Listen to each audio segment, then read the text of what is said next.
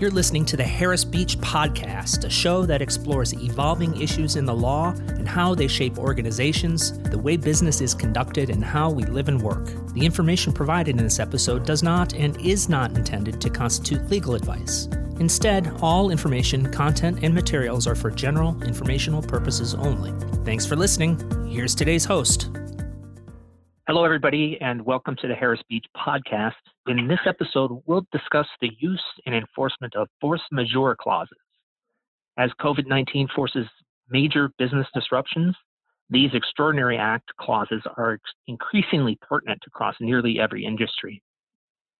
I'm joined today by Dave Clare, Rochester partner and leader of the firm's corporate practice group, and Elliot Halleck, Albany partner and a member of the firm's business and commercial litigation practice group and financial institutions and capital markets industry team. Elliot and Dave, thanks for joining us. Glad to be here. Now, courts have historically discouraged reliance on force majeure provisions and have strictly construed contracts in favor of performance. However, because COVID-19 is a pandemic with unprecedented ramifications, the landscape regarding force majeure is likely to rapidly evolve. Before we dive into the heart of the matter, perhaps we should just discuss a little bit about what is the force majeure clause and why does it take on significance at this time? Thanks, Ben, and let me jump in. High level, a force majeure event or circumstance is an extraordinary event, sort of outside the contemplation of the parties. So these can be acts of God, hurricanes, tornadoes, floods, weather-related instances. It could be war or terrorism. Sometimes these events could also be related to labor strife. And obviously, the issues and the challenges we're facing with respect to COVID-19 bring into play things like epidemics and pandemics and health crises of that nature. And then a force majeure clause in a contract is a clause that essentially says that one or both parties may be excused from performance in the event one of these identified extraordinary events prevents a party from fulfilling its contractual obligations. Given some of the lockdowns, stay-at-home orders, and general economic instability as a result of COVID-19, what questions are you hearing from clients about this clause, and what questions are you asking yourselves? Perhaps, Elliot, would you like to chime in on that? Yeah, sure. With about 90% of our country currently at stay-at-home orders, we are now talking about force majeure clauses. I think without exaggeration, this is something that most litigators may not have seen since their first year of law school. And for most corporate attorneys, this is something that was generally a boilerplate provision in a contract that really hadn't given more thought.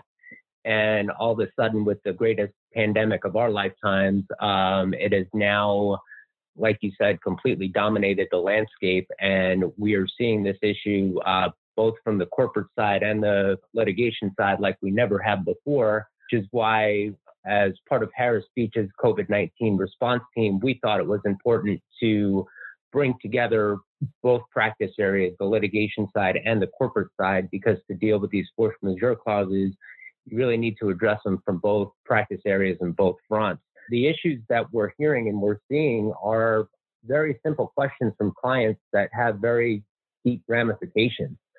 What do I do? I've got this contract, I've got this event. We can't perform. I don't think I'm going to be able to perform. What do I do? What are my obligations? Am I going to be able to unwind or get out of this deal? At its core, those are the questions that we're receiving from clients. And the answer to that question is going to be very specific to, one, your contract, and two, your factual situation as to whether performance has really become impossible or whether there is a business disruption of some kind that has made things more difficult or delayed things, but maybe not made it truly impossible, and what the provisions of your contract are that may or may not allow you to have some remedy based on the inability to perform. Just a quick follow-up question to that. Is there a substantial body of law that will help guide the decisions on how that all plays out? At this point, it's something that really has not been litigated very much because this is a completely unprecedented event that, like I said, most of us have not seen in our lifetimes. So the body of law up to this point has been somewhat limited.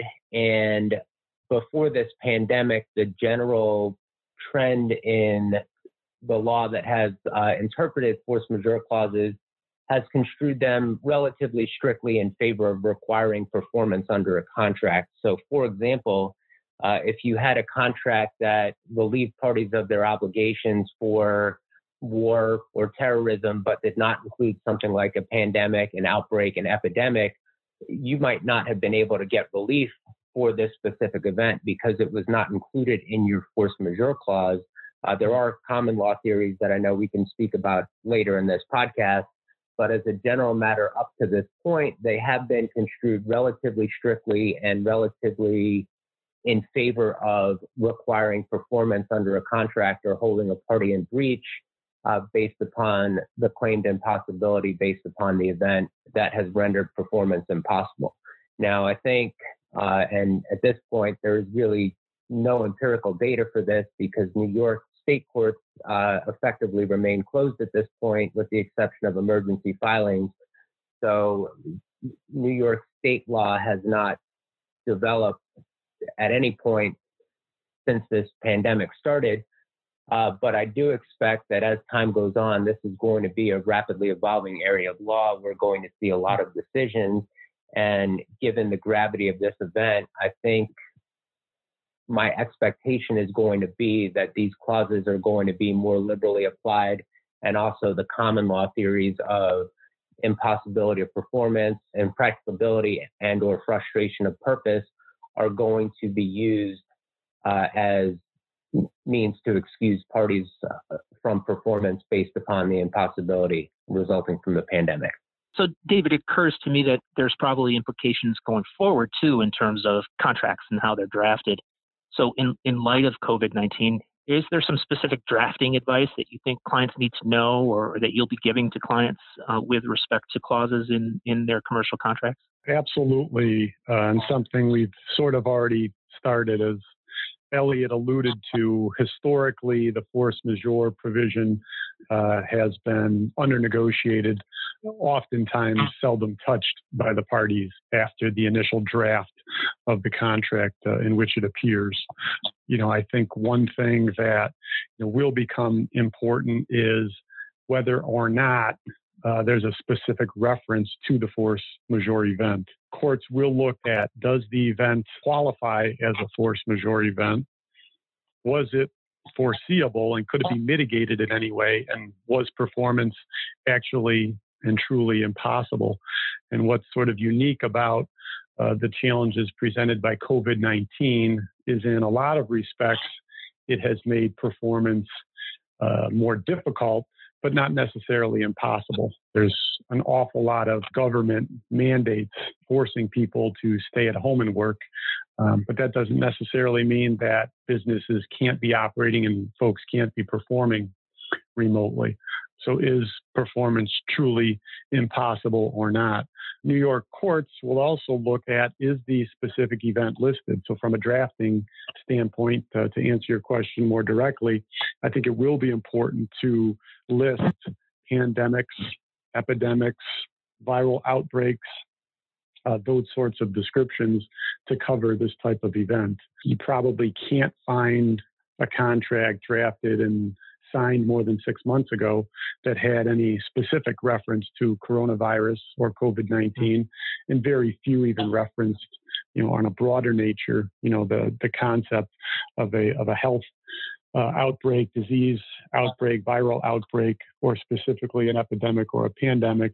We have, ever since this became an issue, been including language very specific to cover this particular scenario or any comparable scenario, such that there is no question as to whether or not the event itself is listed in a possible trigger for excuse of performance. However, that's just the first bar. And once it's listed, there's still the the relatively high bar for invoking the clause, which is, was the risk foreseeable and is performance truly impossible? Do you have any expectation, or if you had to guess, that COVID-19 could very well provide grounds for triggering the clause that would allow a party to walk away from a transaction? I think we certainly expect that there will be situations where, for example, a business was deemed to be non-essential and therefore under some sort of government mandate or edict or regulation that prevented that business from operating, that would truly sort of make and render performance impossible. And if this performance in that respect is impossible and the force majeure clause arguably lists an event that covers the coronavirus, then I think there, would be at least the possibility of invocation of the force majeure clause as a valid excuse for non-performance. It occurs to me, Dave, that in any sort of contractual matter, communications is very critical. How critical would you say at this time that flexibility might be in terms of both sides of the contract, working out some of the impact of this event? It's a great question, and it's very interesting. We've had a number of clients who are looking at this concept, excuse of performance due to the occurrence of a force majeure event from both sides. For example, you may have a manufacturing company with its workforce forced to work remotely, and its processes are delayed, its production is minimized, and its ability to satisfy its contractual obligations to get products designed, manufactured, and shipped on time has been compromised. By the same token, their customer may not be in a position to accept delivery of those goods for some of the same reasons. Their factory may not be ready for the new piece of equipment. They may not have the folks in place for installation, for training on new equipment. They may no longer have the need for goods or products because their customer base has slowed down. So the economic slowdown that we're experiencing sort of has buyers and sellers, both caught up in this. And, absolutely communication becomes critical due to the uncertainty of how the courts may actually treat some of these force majeure clauses and whether or not they will render them effective or not. A lot of that can be avoided with good communication, and the parties may, find themselves fairly aligned in terms of a revised schedule or delayed performance. To build on to Dave's point, I think it's very critical for people to address these issues early and upfront as soon as you can, both from a business and a public relations standpoint, as well as from a legal standpoint, because one of your obligations in invoking a force majeure clause is that you've taken all attempts to avoid or mitigate the consequences of the impossibility of performance, which is why our litigation team and our corporate team have been working together with clients to help message this to either their suppliers or their consumers or whoever they're contracting with. It's very important to deal with those issues up front. If you think you're going to be in a position where you're not able to perform at some point, you might still be able to perform now, but that might become impossible later if your supply chain runs up or if your purchaser on the other side dries up. You want to address those issues as early as you can. It's very important for businesses to get that message out to their consumers, the people that they contract, let them know we're okay now, we're still open, we want to do business. However, there may come a time where it does become impossible despite our best efforts. You provide that notification to somebody up front that's carefully drafted, and you give them the opportunity to potentially mitigate some of the effects and the advanced notification that you may in fact not be able to perform under this contract despite your best efforts. It's just very sound practice as a business to remain in contact with your customers and tackle these issues up front early as soon as you think you're going to run into an issue with performance. It does sound to me like there are a million and one different permutations of this question. And so I'm just wondering if you see it sort of being litigated on a case-by-case basis, or do you think there's a need for some sort of legislative guidance to help put down some rules to help make the application more uniform? Well, there certainly have been quite a few executive orders, and one of the clauses that is often seen in a force majeure clause is government action, and government action can resolve the issue very clearly as to whether or not contracts are in fact possible to perform. It remains to be seen, because we're certainly in uncharted territory right now as to whether there's going to be legislation on this particular issue. But my expectation is that this is going to be heavily litigated, and it's going to be litigated on a case-by-case basis. As David mentioned before, you're going to have many situations where a contract may not be physically impossible, but it's just going to be more difficult to perform. We've gotten calls from people who may have taken out loans or leases, and they may not be able to take possession of a property right now, but does that make it impossible for the entire contract to be performed? There are other instances that seem to be more clear. You might have booked a venue for a particular date, and there's a government regulation that precludes public gatherings, and it's clear that that is impossible to perform based on a government regulation that says this place can't be open, this event can't go forward. So we're going to see many different factual scenarios that are going to get litigated in the court. There are some that are going to be more clear inabilities to perform. I think, unfortunately, there are going to be some parties that seek to take advantage of the inability to perform or a temporary business disruption to try to avoid their obligations under a contract as a whole. So I think courts are going to look at this on a case-by-case scenario. And like Dave said, we'll see whether performance has really become impossible or whether it just has been delayed for a period of time. And as David mentioned, force majeure clauses have not had the complexity that I think they will have following this event, where some of the more complex ones might have provisions in there that talk about a time limitation for impossibility or a notice requirement for impossibility. And some of them are very short and just simply say that in the event of certain events like an act of God, war, terrorism, government action, disease, that neither side has any liability. So I think we're going to see a lot of development on the contractual side. I think we're going to see it litigated heavily on the court side. And it remains to be seen whether there's any legislative guidance other than the executive orders that we're seeing that would really control whether performance is impossible. But I remains to be seen whether there's any kind of blanket relief that's provided to people based upon this pandemic and an inability to perform at the legislative level. We alluded to it a little earlier in our discussion about communication, but are there other things that clients ought to be doing now to prepare in terms of evaluating the force majeure clause and how to enforce it and or defend against it?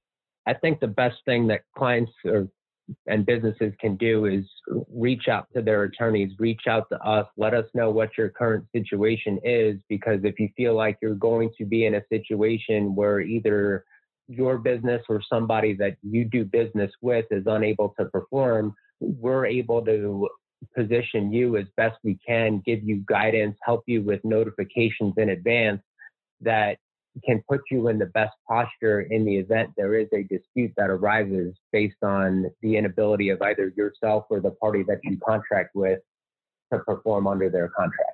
I think the one thing, Ben, that we can do and that our clients should be doing is performing a risk assessment, understanding, what contracts you have, whether or not those contracts have force majeure clauses in them or not. If they do, what do those clauses specifically say? And then sort of marrying up the legal and the documentation analysis with, as Elliot suggested, sort of the lay of the land with respect to the ability of the client to perform its obligations. And in particular, as we look at and assess risk, that force majeure clause may or may not exist in the contract. It will depend on the governing law of the contract as to how specific the events need to be in terms to offer coverage. It will also speak to, as Elliot indicated, is there a notice requirement? Is there a mitigation obligation? Does the event have to be foreseeable or not? And also, will a force majeure event excuse performance for a period of time so that your performance will be delayed for the duration of the event? Or does it provide one or both parties the ability to terminate and trigger any sort of damages associated with termination based on that? So, there's an awful lot of nuance to the discussion. And I think, right now it's important to, take a global risk assessment with respect to contractual obligations that you have in terms of performance or receipt, so that you can start to evaluate what can be done proactively in terms of reaching out to customers or clients or providing notifications. Just as one final question to both of you, it sounds like both from a client and an attorney standpoint, we're in the thick of this already in terms of making these evaluations. Are there some other ways that our teams are helping clients navigate this evolving area of law, or other areas that you think we'll be needing to look at into the future? Yeah, I think in addition to sort of the risk assessment looking backwards, certainly on a going forward basis, this particular clause will get a lot more attention, probably be the subject of more intense negotiation. And certainly this is an area that Harris Beach is already actively involved and engaged with its clients in putting together, sort of best practice language around force majeure provisions in contracts in light of, now the situation that we're in relative to the coronavirus. And just to build on what Dave said, I think it's also important when you're contemplating the messaging that you might send to customers on these events. It's important to run these issues through counsel too, because in the event of a dispute, you should be prepared that any notice that you provide to the party that you're contracting with is likely to end up an exhibit in a litigation. So it would be wise to take a few moments with your counsel, look at the message you're sending. We always try to strike the balance between your business and your public relations concerns, as well as making sure that the message is not going to be harmful and is going to help bolster your legal position in the event of a dispute, and really find that right balance in the messaging. So it's very important to have your counsel involved as early as you can, even if it's just for some kind of consult, to make sure that you're best positioning yourselves when these events arise, and they will arise with more frequency as this pandemic evolves. And also, like Dave said, these things are going to get quite a bit more attention, and there's going to be a lot more clarity in these clauses going forward as to which party bears the risk in the event of another event like this. It's going to be given attention like it never has before, and it's important that you get the right counsel and know what side of the risk you're going to be bearing in the event we have another event like this, or performance does become impossible. Makes a lot of sense. So thank you both for joining us today, and thanks everybody for listening. For more information, including how to contact Dave and Elliot, please visit our COVID-19 response page at www.harrisbeach.com/COVID-19. Thanks for listening to the Harris Beach Podcast. Be sure to visit harrisbeach.com to join the conversation and access show notes. Please rate, subscribe, and leave a review wherever you listen to your podcast.